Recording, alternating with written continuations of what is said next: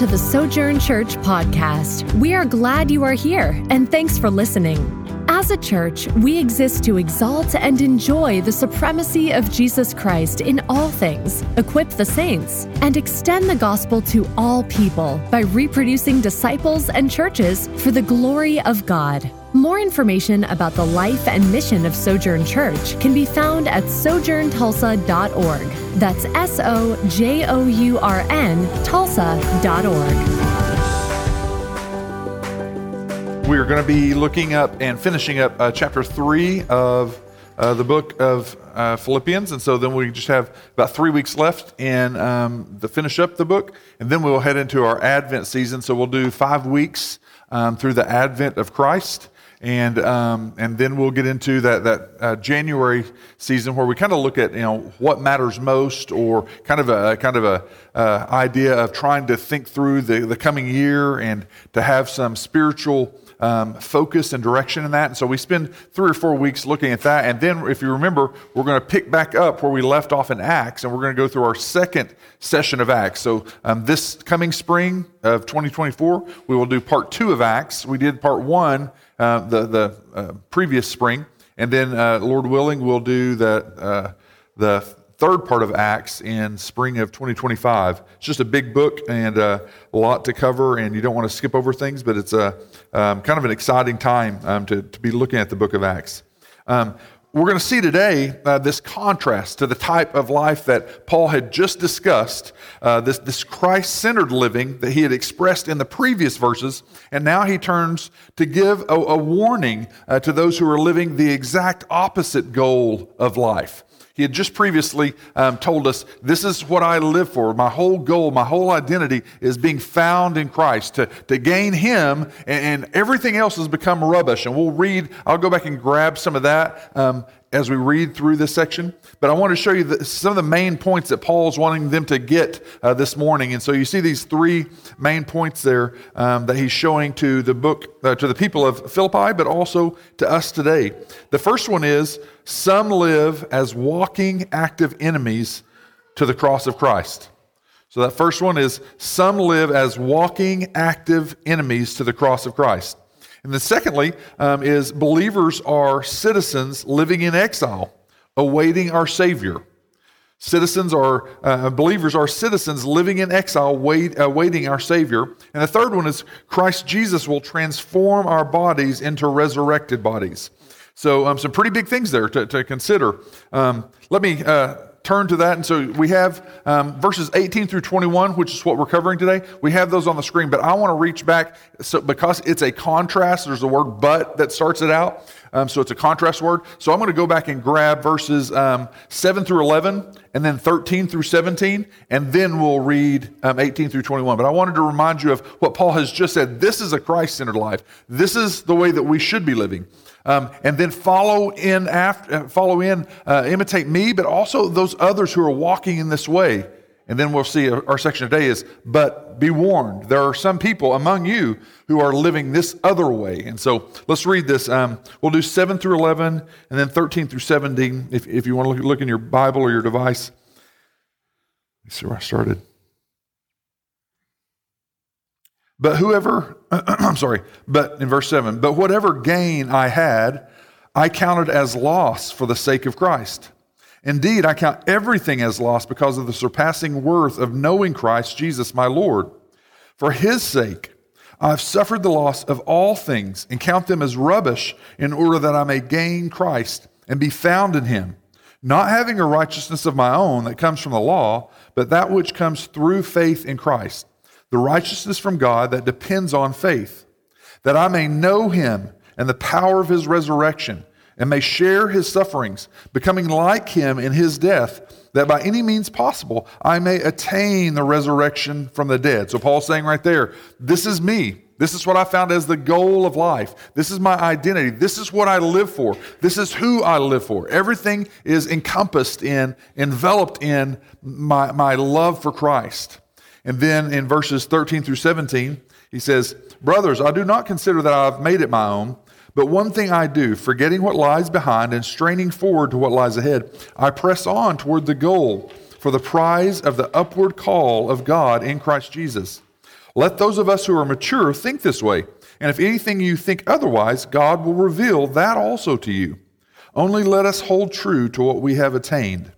Brothers, join in imitating me, and keep your eyes on those who walk according to the example you have in us. And so now the section that we're covering today. For many of whom I've often told you, and now tell you even with tears, walk as enemies of the cross of Christ. Their end is destruction. Their God is their belly, and they glory in their shame, with minds set on earthly things. But our citizenship is in heaven, and from it we await a Savior, the Lord Jesus Christ, who will transform our lowly body to be like his glorious body by the power that enables him even to subject all things to himself. So, Father, we come thanking you for your word to Paul, your word to the Philippians, and your word to us today.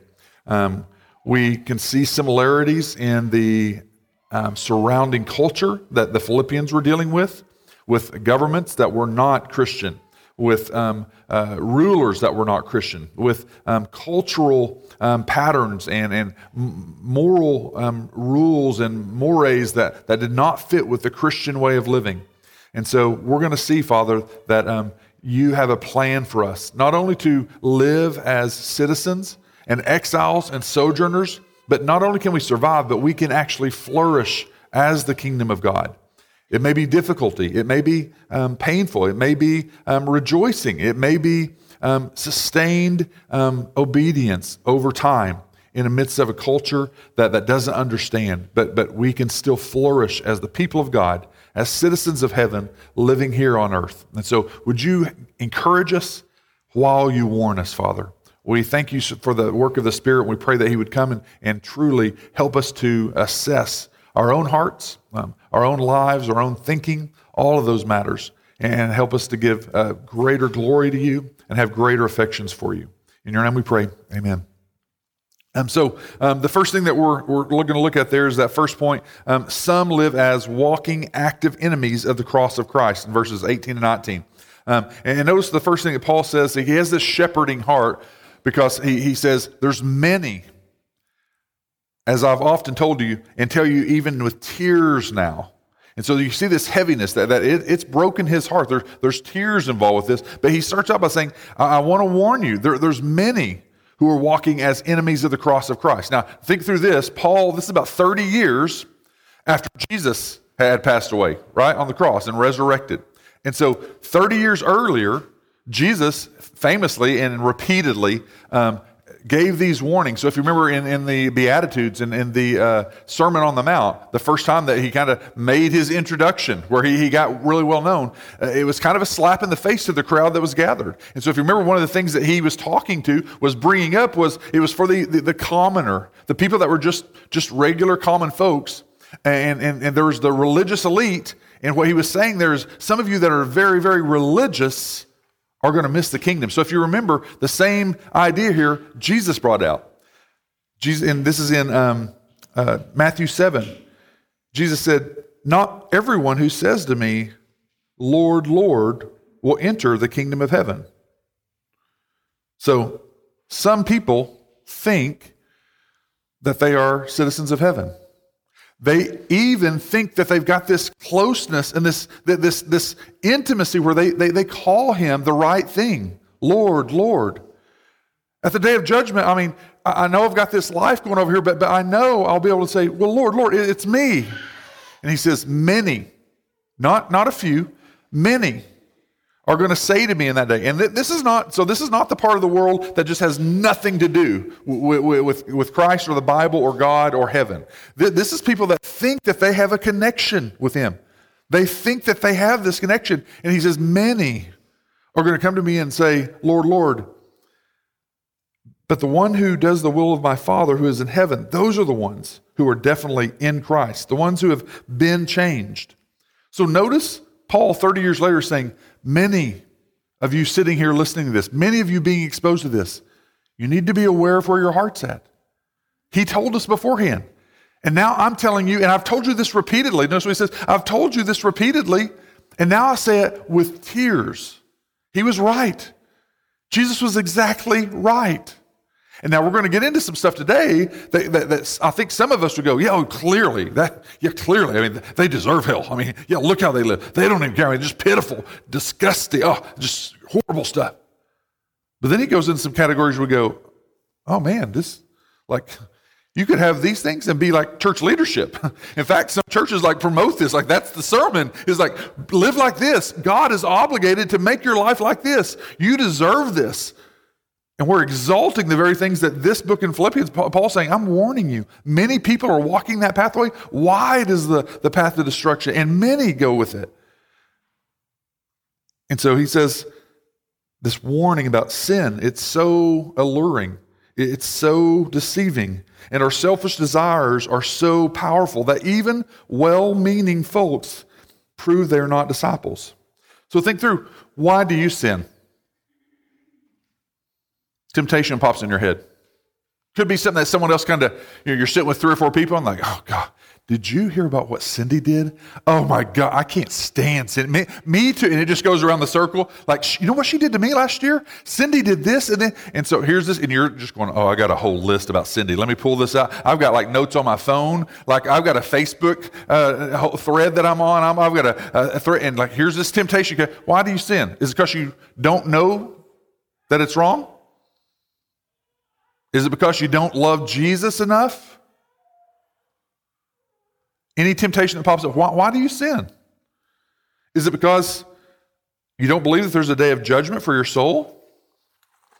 Is it because you don't believe in 2 separate places, one of eternal damnation and one of eternal life? No, you probably believe in those things. For us, a lot of us in the Bible Belt, sin can be that powerful, that deceiving. Jesus said, on that day, many are going to say to me, Lord, did we not prophesy in your name? Do you see? It's people who think that they are truly, truly Christians. They were there, and don't get confused there. So prophesying in that language in that day, that was just any types of conversation. It didn't have to be a person standing up in the marketplace, in the name of the Lord, I prophesy that this is going to happen. No, this is people talking about godly stuff, talking about things like that. So it's not just those, and don't think of it's just the people with spiritual gifts of prophetic. He's saying people that are talking about the gospel, talking about God. Didn't we do that? In your name. God, we honored you. Didn't we cast out demons? I've been around 3 times when we got the call, and they just said, hey, Sankey, this is this person, they don't go to your church. They're freaked out. They're at this situation and they don't know what to do, but they think there's something about demons. We called the Catholic Church. They didn't want to come. Will you guys come? And so what boots do you put on for that? What gloves? You just start going oh my gosh, I've seen movies about this. I know there's some scriptures. Seminary, there was not a full class. Why did my seminary not train us for this? You bring boxing gloves in, you do all kinds of things. One time, Jamie and I just got, it was a couple in our first 3 years of marriage, and it was a couple, and they were taking over the youth group when we were leaving. We were going to the traveling team, going into missions, and this was the couple that had been led up to the church, and we had some questions about some stuff going on in their marriage and some different things. We had some questions, but our leadership, we were moving on. They're like, hey, they've been coming for 3 months. We think that'd be great. And so we're like, okay, we don't know them real well, but all right. And so then we get a call, oh, she's possibly overdosed. So we go to the hospital. That would have been a strike probably. And so, but then we go to the hospital, and so her feet are down here, her husband's staying there. And so we start praying.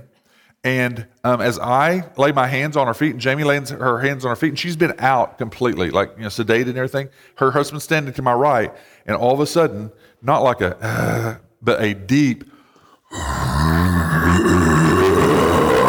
like that. What do you do? It's not a burp. It's not. And so if you know the spiritual, if you just study a little bit of spirituality, so anytime there's a lot of drug use and things like that, you're opening yourself up. And also she had been involved with the occult before. It's clear. If she's a believer, it's demonic. It's not possession, but it's demonic attack. And so I don't know if she's a believer or not, but now we're praying for this future youth leader, and all of a sudden this growling, what do you do? So we open our eyes, and all you can do is you can either run or you just keep praying, right? And so you're trying to think through everything in the name of Jesus, in the blood of Jesus. I look up, and her husband is completely stepped back now, hands not on her, and just going like, I'm sure, what's happening? Am I married to her? What's going on? So when these things go on, we don't see this a lot. We don't have this a lot, right? There's churches all over that we do this. But this is people that are saying, we did this regularly, Jesus. We did this all the time. And you and I, it's pretty rare. Pretty significant supernatural things that would look like that you cared about Jesus, you cared about the kingdom, you cared about salvation, you cared about other people. He's going, many that are doing those things, I'm going to say, depart from me. You never knew me. You aren't in Christ. Those who do mighty works in your name, and I will declare, I never knew you. So Jesus warned them 30 years earlier, and Paul is saying, many are living as enemies of the cross of Christ. And let me tell you what that looks like. It's what he's about to do. So enemies of the cross of Christ. He said that he's done this repeatedly. He sees people with such little regard to Christ and his cross. It moves Paul to tears. Notice, this is Paul. We went through 2 Corinthians, his list of all the things he's been through, all his persecutions and beatings and being stoned and being beat down, left for dead, all the shipwrecks, being bit by a snake, all these things. Did he ever mention? And this has brought me to tears. None of those things did he ever mention. And I am just exhausted to the point where I'm just broken in tears. But what breaks him into tears is seeing people living as if the cross of Christ and Jesus doesn't matter. Do you see people living this way with little regard to Christ and his cross? And I'm surrounded, probably 80% of the time, by people who really solidly believe that they're believers. And yet you just wonder, for the things that they're doing, for the things they're saying, for the things that they completely thrust their whole life into, the driving force of their life is this other thing. Yet they probably attend a place. They probably go randomly or maybe regularly. And so Paul's saying, such little regard to Christ, and it breaks my heart.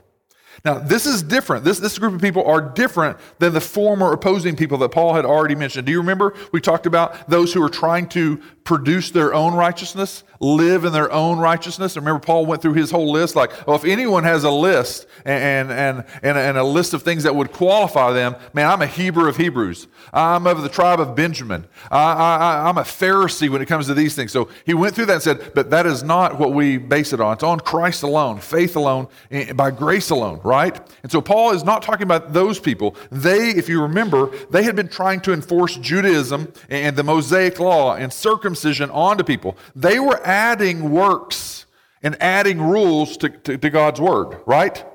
And this is not that group of people. These are the ones who say, we have no regard for that. Now, but notice this. Here's the difficulty. It's people who understand it and know about things, but they're just making a personal decision like, that one doesn't apply to me. That one doesn't apply to me.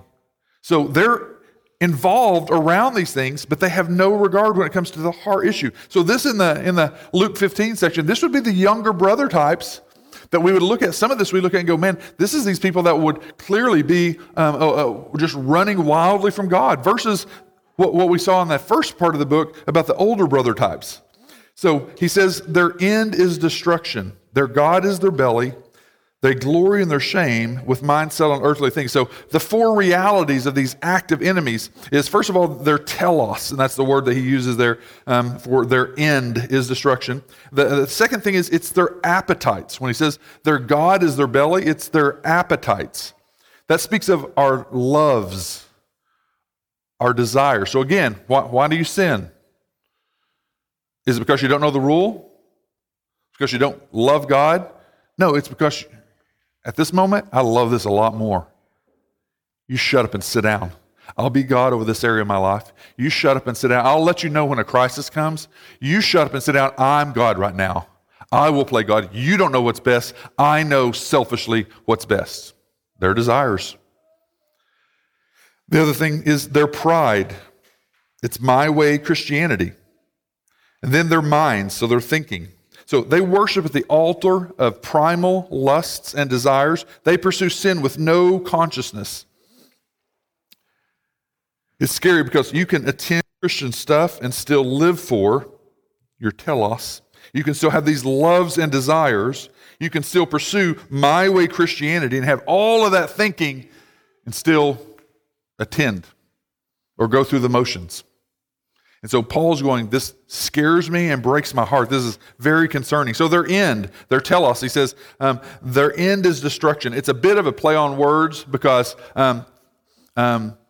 they believe life is found in pursuing these things. I'm spending my life pursuing these things. This is what I'm going towards, the ultimate goal. This is what I'm living for. I'm throwing my life into this.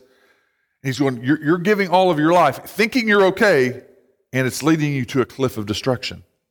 Their end is destruction. But what they think is, I'm doing the right things. But notice he's saying, no, you're actually throwing your life. You're giving your life to this, but saying something else over here. You're saying you're a follower of Christ, but your actions, your time, your energy is pursuing this over here. Their God is their belly. This is about their appetites, their desires. Paul he uses the word belly a lot of times. That was, for the Jews, the belly was the center, the driving center of things for them. And so for Paul, when he mentions it, he's saying, metaphorically, it refers to the seat or the controlling center of their inward desires. So these are driving forces, desires. If you remember that book that I've talked about, James K.A. Smith, Jamie Smith, he has that book, You Are What You Love. Because I challenge you to read it. He's a heady, it's a deep thinking, it's a great book. But he challenges the church when we think that it's only about what you think. And that's why I keep saying, like, why do you sin? It's not just your thinking. It's like you lay down the thinking because you love this.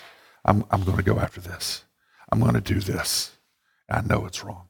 Your loves, he goes, your identity is formed out of what you actually love. And we don't like to see it that way. And hey, that doesn't have to be like that gross, horrible stuff, that category of stuff that you think of like Christians, like, oh, that's disgusting. Again, it could be memberships everywhere, dress, vehicles, car, job, status, everyone respects us, same thing. So it can look really, really good and shiny, or it can look really, really debaucherous and just dangerous. And he's going, both of those things, you've got to be aware. The God is their belly, their desires, their driving things. You are what you love, and you're being misled. You're not in love with Jesus. This brings up also an idea in some other places where Paul uses this. It's talking about unbridled sensuality. It's also talking about gluttony.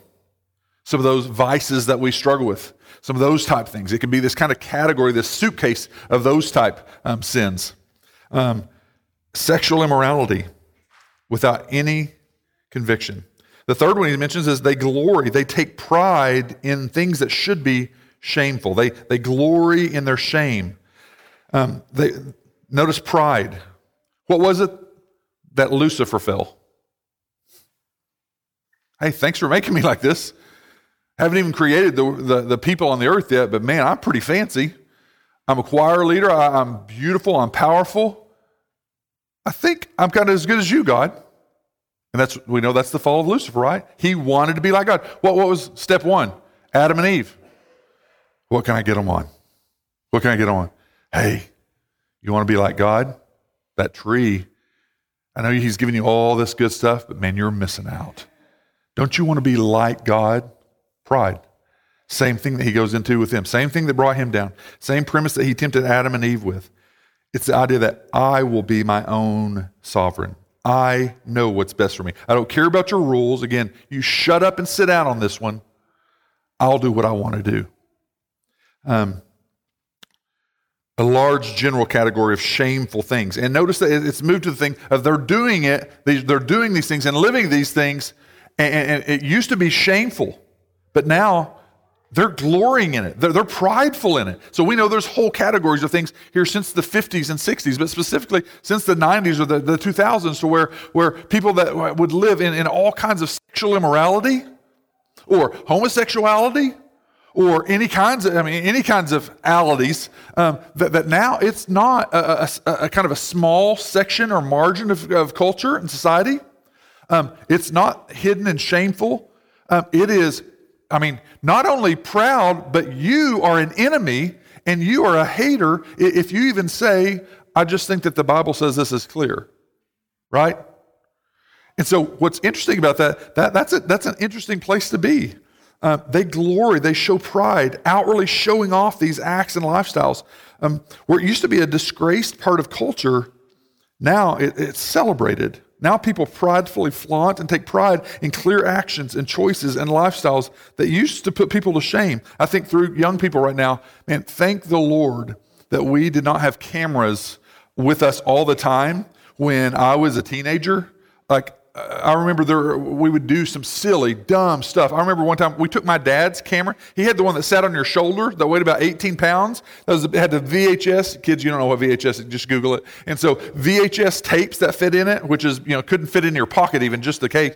And there was bridges around Salisaw and creeks. And we would go to these places and there was these bridges and you could, it's probably 3 stories, 4 stories up. And we would go jumping off these bridges into the creek down there. No one occurred to us, like, why don't someone go down first and make sure it's not 3 feet of water or something? We'd just pull up, park on the side, and then just jump off. Well, I was like, hey, let's go get camera. And we had one friend who could do like backflips off of it, and so I was like, man, it's pretty cool. We'd do some fun stuff. If my boys ever do this, I'll kill you. But so we took our camera out there doing that stuff. There's times some people kind of got hurt, and you're like, oh man, I bet that hurt. And so we would do that. It's a lot worse. That's nothing. Just click on TikTok or Instagram or whatever. What used to be shameful is now paraded and exalted. And we know that we think of Hollywood as being the culprit in that. In Roman provinces, Philippi, there were small sects living this way, but it was not an accepted way of living. In America, there's always been small sects living in these ways, but not an accepted way of living.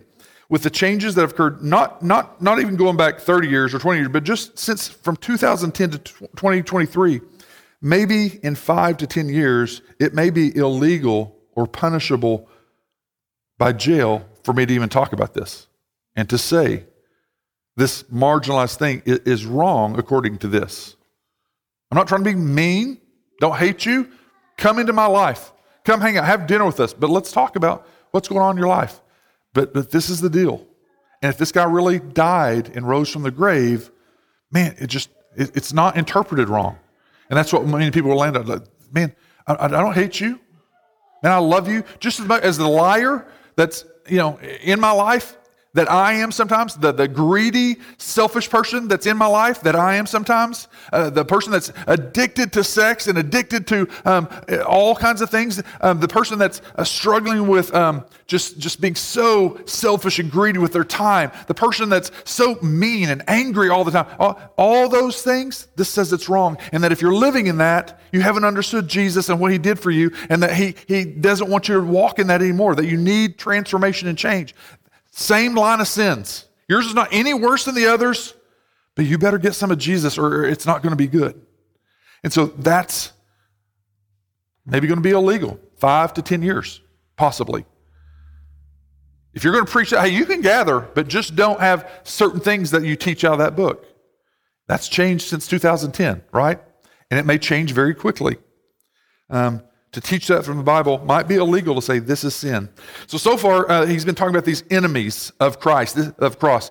It would possibly be clearly seen as the dirty, sensual, sexually immoral, shameful, disgusting things that good moral citizens obviously would not partake in. But now he goes with a broader, more acceptable category. Not only accepted, but as I said earlier, it could be even exalted within the church. He says, those with minds that are set, that are fixed on earthly things. And so Paul uses that verb there, mind set on earthly things, that this idea of theirs being kind of captured and focused. He uses it repeatedly. I actually had like 8 different verses there just in Paul's letters. It's people who are obsessed with earthly things. They do not see themselves as obsessed with earthly things. In fact, they assume, I'm just living the life just like everyone else. They have missed the very essence of who Jesus is and what he wanted his followers to be about.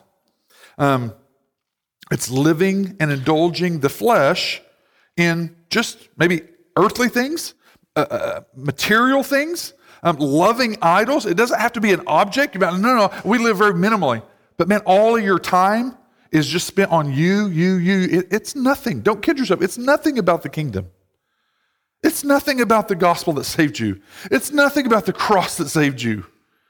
That's the scary part for me. I just feel like that's the ones that Jesus is going to go, I'm sorry. You're part of the group of the many. What? You just thought you could live how you wanted to and attend every once in a while? Or hey, even you were above the rest. You even wrote a check.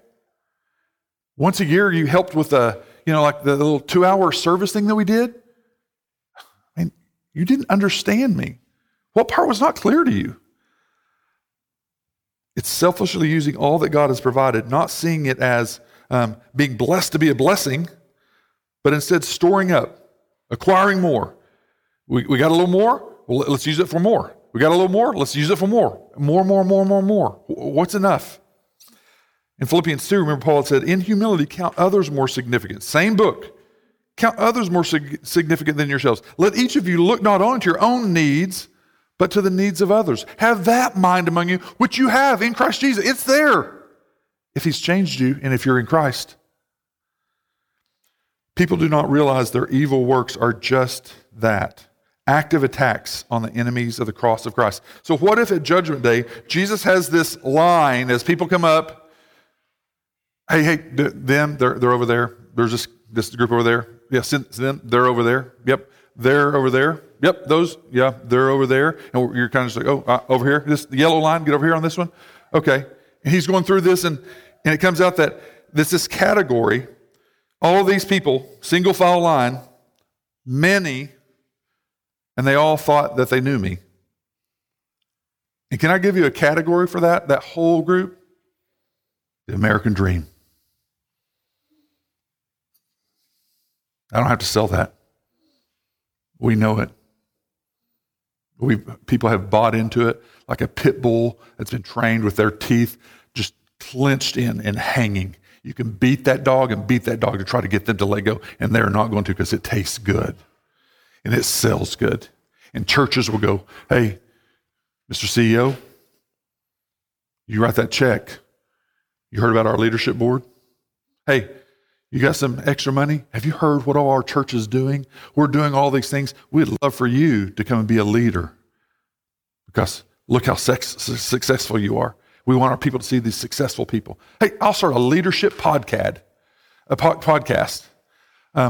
about just leadership in the name of God, all that God is obligated to make you. Don't you want to be the best you can for God? See that?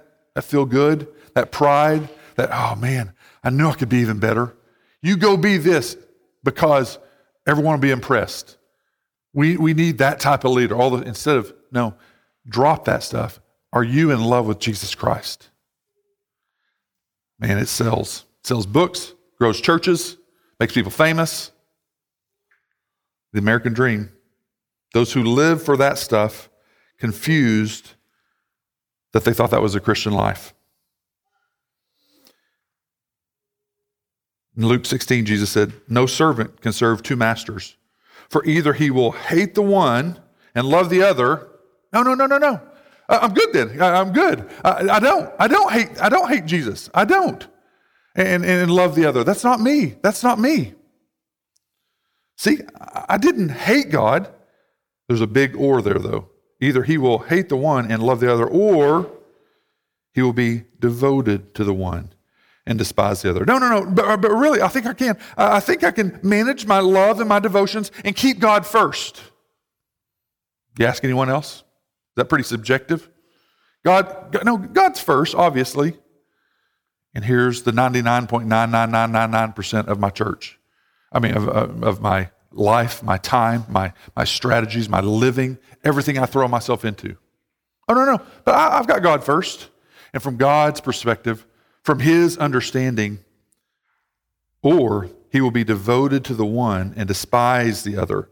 Are there 70%, 80%, 90% evidences in our lives that we're devoted to carnal things? That's a difficult one for us Americans, isn't it? Listen, no one thinks they're a believer. No one who thinks they're a believer realizes they are living as an enemy of the cross of Christ. No one's going, I think that's the t-shirt I wear. Nobody sees that. But from God's perspective, he is despised in comparison to all things that they know and love and actually are devoted to. Jesus knows hearts. He says they will be devoted to the one. So think through that. Where does your heart land on that? Where does your heart land on these matters? Any chance any of these are relatable? Their God is their desires, their pleasures. They take pride in what they should shame, what should shame them. Their minds are set on earthly things instead of eternal things. So I know that's a very, very difficult section. That's stuff we do not like to hear. No one likes anyone tapping on your little golden calf. No one likes anyone pressing you on those things. And yet God in love is going, this is what's best for your heart. I know this is hard to hear. I see entire churches who teach this last one as the goal of the Christian life. That last one there, mindset on earthly things. You can do that and be exalted to leadership, given as the example. You made this much money, you're this successful, this is what we want to exalt. And Paul's saying, and you should be warned. Many are going to follow that. And then thankfully he flips it. He goes, hey, you don't have to live that way. Many are going to live that way and be captivated by those things. But then look at verse 20 there. But our citizenship is in heaven, and from it we await a Savior. So a beautiful picture there. So our name of our church is Sojourn Church. It amazes me that people just don't even understand. So I'll read some churches' names. I'm like, man, that's really weird. And then ours, I think people are like, everyone should get it. And so the word sojourner, it's just a person who realizes like, this is not my home. This is a temporary sojourn through. It's sojourning through life. It's living as an exile, okay?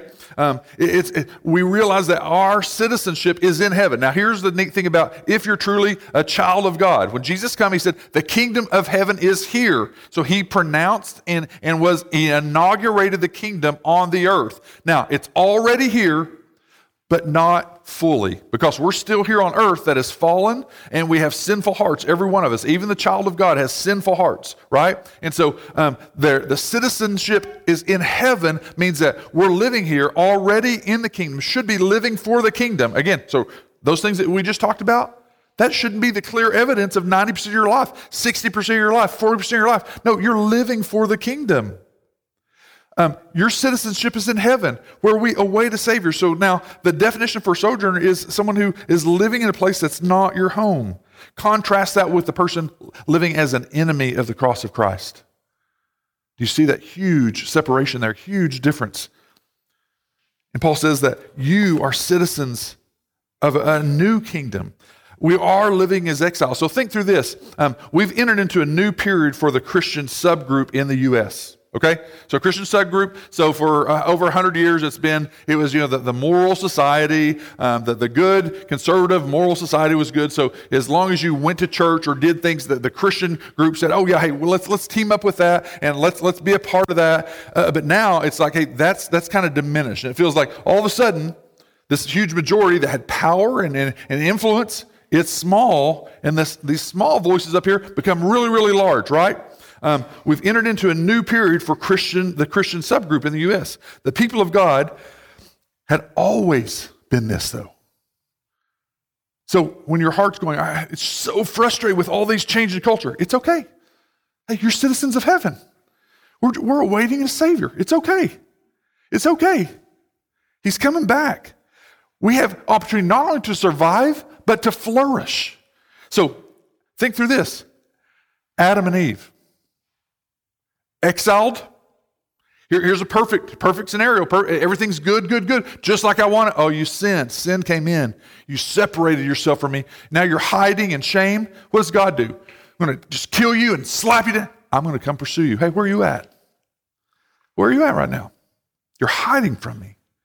I've only been good to you. He goes after the exiles and says, I want my presence to be with you in the exile. You're out of Eden now? I'm going to recreate a new Eden. I'm going to recreate all things. Come be with me. My presence is the goal. Abram, your whole family, you don't even know about. They didn't even know where he was at. They didn't even know about the God of Israel, okay? they had different gods. He hears a clear voice. That was a voice. Like I've never heard a voice from God, okay? I hear it in the scriptures and the Spirit leads my mind, but I haven't heard an audible voice. So you do this, right? And so this was, Abram, go to the land that I will show you. Well, which one? How do I know where to stop? Just keep going. Just keep going. Abram, go to the land I will show you. Abram left and went into exile with God's presence the whole time. He lived the rest of his life in exile, not with his people, not with his father's people, not in the land that he grew up in. Lived in exile the whole life. But what was it? It was a life of blessing because of the presence of God. Israel, the whole nation of Israel, Abraham, Isaac, Jacob, and all the offspring lived in exile the whole time. Believers, exiled from our true home, citizens of a country that were not yet inhabited fully. In this cultural time period, is this not what true believers feel is happening in the U.S. in these last few years? Man, as believers, it's sure getting tough. Man, they're doing this in different places, in different states, they're doing this. The laws, our government, all this stuff. One author stated it like this: we haven't changed where we live, but where we live is changing fast. Paul said our citizenship is in heaven, and from it we await a Savior. So living is exile. So what's the point? We not only can survive because of God, but we can flourish. So here's some things. There's a book that just came out about the de-churched, the de-churching that's going on. But they brought out at the end that the exiles. Here's some things that they brought out. Exiles, number one, they promote the advance of the gospel. It's real clear. They have conversations with people about living clearly for Christ, or what that means not to live for Christ. So conversations. So living in exile, it should be a distinction so we could have conversations. It should promote the advance of the gospel. Living in exile, it confronts our idols of power and control, though. We'll talk about that in a second. When you are in exile and not living in the place where you were with power, control, things that you like, man, when you feel like it's a minority feeling all of a sudden, man, some people just cannot handle that. They do not like that. When other groups have lived in the minority status their whole life and have had to learn to deal with that, it confronts our idols of power and control. All other things is exiles. It puts us in places where we depend on the Lord incredibly more. I don't like what's going on. I don't like what's going on with family. Don't like what's going on with sexuality, with gender. Don't like what's going on with finances. Don't like the economy. Don't like all the wars going on. Depend more on the Lord when you're feeling like you're living in exile. Exile shows us our new and better identity. Exile requires life on life, shoulder to shoulder discipleship. And then also, exile requires radical generosity. So if you're Christ, you're living for a different value system. If you're in Christ, you have to have food and shelter and family, but you should be living for eternal things, not living for the same things as the enemies of the cross of Christ. And that's tough because no one likes their golden calf talked about. No one wants their worldly desires confronted. So what are we supposed to do when all these shifts start happening, all these changes in culture, the cultural norms, the accepted mores? What's the first reaction of many believers when we start seeing these things? When all your news things and all your blips on your screen start talking about, in this state this happened, this thing, cultural norms are changing and changing. It feels like we're just being minimized when we're small. What happens? Fear and control issues. It feels like you're losing control. It feels like that huge Christian subgroup is really losing its power, right? One pastor said he addressed his large congregation with this. This is 2 or 3 years ago. This is what this guy said. He had been pastoring there for a while and said, if I have the privilege of pastoring this church for the next 2 decades, a large part of my ministry will be walking with predominantly white Christians through the loss of power in our society.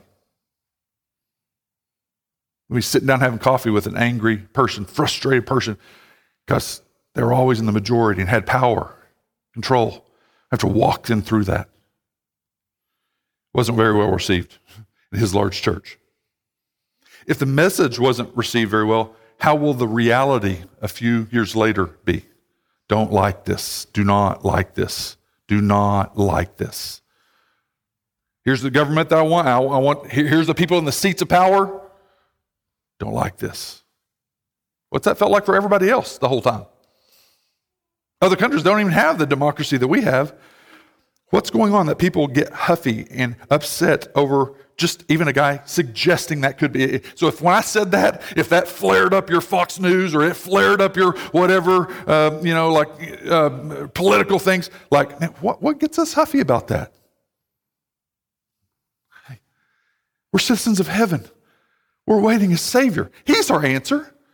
One of these pundits, these political guys, these people that are doing all the political stuff, they're not our Savior. A new government, even an end of war, that's not our Savior. Our economics, all those things, that's not our Savior. We're citizens of heaven. I can still be faithful with all these things, making disciples and doing these things in my life, and all that stuff's going on, and we're going to be okay. But man, it feels good to flare up and go on social media or to just get angry and to fall and just bite into those algorithms and let them direct and control and just let you worship at their feet. Our trust is in an awaited Savior. We're eagerly awaiting this beautiful Savior. All of us are sojourners and exiles, and yet we have one who's gone before us. So what did Jesus do? Why is it okay to be an exile? Man, heaven was nice. Man, it didn't have the Lynch family there. It didn't have your family there. It didn't have all the sexual immorality, all the kids being abused, all the ridiculous, horrible abuses that go on in this world. No war, just God the Father, God the Son, God the Spirit. And they were wonderfully in unity. Jesus wasn't a bad little kid over in the corner. It was wonderful. It was glorifying. It was perfect. It was holy. And Jesus said, I'm going to leave that. He humbled himself and come here because of you and I. Not in spite of us, but because of the fact of how dirty and bad it was. All the horrible things that we just went through, that Paul went through, Jesus says, hey, I'll be an exile. Because, man, I can make you a citizen of heaven. I'm the one who can change that. I'm the one who can bring you up to my heavenly abode, and it's going to be just unbelievable, unfathomable. Jesus was the first one to leave his heavenly home, to come and exile himself into our sin, to die for our sin, and then to say, I want to redeem you, to bring you back to the place where all of this will be taken care of. Where we know now that the new heavenly citizens of heaven, when it's fully, it's no more sin, it's no more pain, it's no more suffering, it's no kids being abused, it's no more fighting, it's no more wars, it's no more indwelling sin. Because of Jesus' righteousness. He provided the forgiveness we need at the cross. He provided the righteousness we're going to live in all eternity. So we can rest and rejoice and not lose heart, reminding ourselves that we are citizens of another place. Our citizenship is in heaven. So let's not be shamefully giving our heart and selling out to everything in this world, acting like this lifetime is the end goal. Let's not be shamefully living in fear and fighting as the world fights when we don't get our way, when we lose power, when things get difficult. Get ready. We've got a year of election. It's November. Happy birthday. It's November. We got a year of election stuff going on all over the place. Life is a vapor. The same reminder as in looking at the enemies of the cross of Christ. We cannot live for two kingdoms. You will worship one and despise the other. Our citizenship is in heaven, and we have to keep that as our focus. We await this glorious Savior. And Paul said that he's going to transform our bodies to glorified bodies. And so in that was the humble nature of our fallen bodies. He's going to resurrect the body. So the Bible says that those that are dead are going to rise first. There's going to be this supernatural thing that happens. It's instantaneous. For those that rise out of the grave, they'll have a supernatural body. That now this is imperishable. Our body now is perishable. We'll have a new body. There's so many questions. Will we have DNA? Will we have be able to eat the same stuff and use the bathroom the same way? Will we have same personality? So there is going to be something about this new body. It's going to be like his in a glorified state. It's going to be similar to this. But notice all the people that saw Jesus afterwards, even the closest guys, he was something that looked different. He wasn't different like he had wings or he was 8 foot tall like a huge angel. He looked just like a normal person, except Jesus, even with Jesus, he had the scars on his side, the scars in his hand, the scars on his feet. So now that little particular thing, like scholars debate, like all of us, if you had like a big scar, like, from riding your bicycle at 4, like you're not going to get to heaven and have that scar. Jesus was a little bit more important, his scars. So that was an identifier, like, no, it's really me, Jesus. I'm the one who rose from the grave. But all those things, this new body will not be ever destroyed by disease, by pain, by death, by aging. Now, questions again, like, are there going to be children? Are there going to be animals? Are there going to be pets? I mean, you just got to think through, that stuff is not spoken to by the Bible. So we have to think through, what do we know about God? But we know that we're going to have an imperishable body, and he says he is the one that does this. It's all him who does this. We will live in eternity, not in bodiless human existence. We will live in eternity, not in a soul sleep type of experience. Right now, you may not know this, there's a growing idea, Gen Z likes this also, of like, well, let's not get caught up in the details of really bad people that go to hell and good people that go to heaven. And so the idea of heaven and hell, even in believers that go surprisingly across generations, the idea of that God really would have a place called hell that's eternal torment, that's diminishing, that's shrinking. We've got to be able to say that, no, I do believe in a true heaven and a true hell. And so it's not just this, all the songs that talk about just going to this soul sleep. And like, so no matter what happens to you or how you die, you're just going to this soul sleep. No, it's going to be you're resurrected to life eternally or death and separation eternally. When believers die, the soul goes immediately to the presence of Christ, not your body, your soul. So to be passed away is you're immediately in the presence of Christ. The soul is, not the body. Later on, at the end, is what Paul's talking about. He's going to bring us resurrected bodies, new bodies that will not have sin and not be subject to pain, suffering, death, aging. So live for all eternity. And the beautiful thing, it's him who brings all that about. So I'd like us to think through, in closing, what a timely letter for us to be in this period, this cultural moment when things would seem to be changing so fast, being out of control, when global regimes and powerful warlords are fine with mass deaths and war, as long as their greed and power and wealth rule. When evil worldly systems bent on power and wealth and fear are shamelessly set on destruction. When our own country is at its greatest identity crisis in nearly 250 years. We have one who not only came as an exile and sojourned for 33 years, away from his true home, but who came to die as a ransom for our sins. And he not only died for our sins, but he was raised as a first sign and a first example that his followers will also rise and be transformed one day. And he's coming back soon. So in closing, I'd ask you, where's your heart between earthly things and Christ? Those things that we looked at being enemies of the cross of Christ. Any things that were relatable there? Which one actually gets your worship and devotion? And secondly, where do you place your trust? What are you resting in? Government, the political party, power, your finances, your freedoms, your physical health, your hobbies? Where do you place your trust? What are you resting in? And then third, what area is the Spirit speaking to you about this morning? This is a very heavy thing that Paul brought to this church in Philippi. They felt it. They felt the culture around them. They felt their own sin in their own lives. So I want you to consider that as we go into this first song. As Tim comes up, let me pray. Just take a time of responding, thinking through and asking the Lord to give you clarity. Father, we thank you for this word. It hits every one of us. Every single day, Lord, I struggle with driving and wanting more, wanting things that I don't have, confessing discontentment, confessing argument that if I were God, I would have better things for me.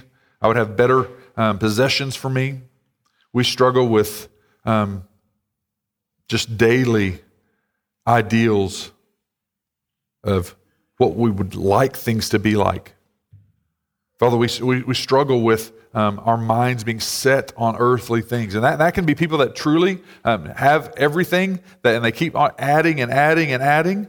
And it can be people that are just some of the most poverty-stricken, and in the middle class, poor, rich, it doesn't matter, Lord. All of us can have hearts that are set on earthly things, whether we are able to attain them or not. So would you pull away our hardened hearts on this and let us see what we're living for? If we're spending all of our time striving for just more and more and more and more. God, we confess to you that's part of the American dream, the American way. We know that does not necessarily mean that is Christian at all, that it can be misleading us the entire time. So we pray that you'd give us wisdom in this. It's a tough area, Lord. We can be deceived so easily. We pray, Lord, for those people right now that are completely displaced because of these wars. These people that are losing children, losing parents, losing family members, losing friends, their community, whether that's in the Ukraine, whether that's in Israel and Gaza. We pray for all of those, Lord, that are living in a horrific time of exile, of sojourning without home, without food, without water. And the majority of all of those in those areas, Lord, are without Christ. Palestinians worshiping their false god Allah, the Jews worshiping what they think is the God of Abraham, but missing out on Jesus Christ. In Russia and the Ukraine, many following their different gods that they would follow through the different forms of Catholicism and works-based, and then also some of the Eastern Bloc religions, Lord. We pray that they would be able to see Christ in this time, that they would see their need for Christ. Would you use exiling people in hurtful times to get people's attention, Lord? Would you use believers and missionaries all over this planet to get people's attention on the gospel of Christ, on the cross of Christ? And again, returning back to us, would you help us to really think through whether we're living as enemies of the cross of Christ or whether we're living obediently to you, in love with you, as the first and most important thing. In your name we pray. Amen.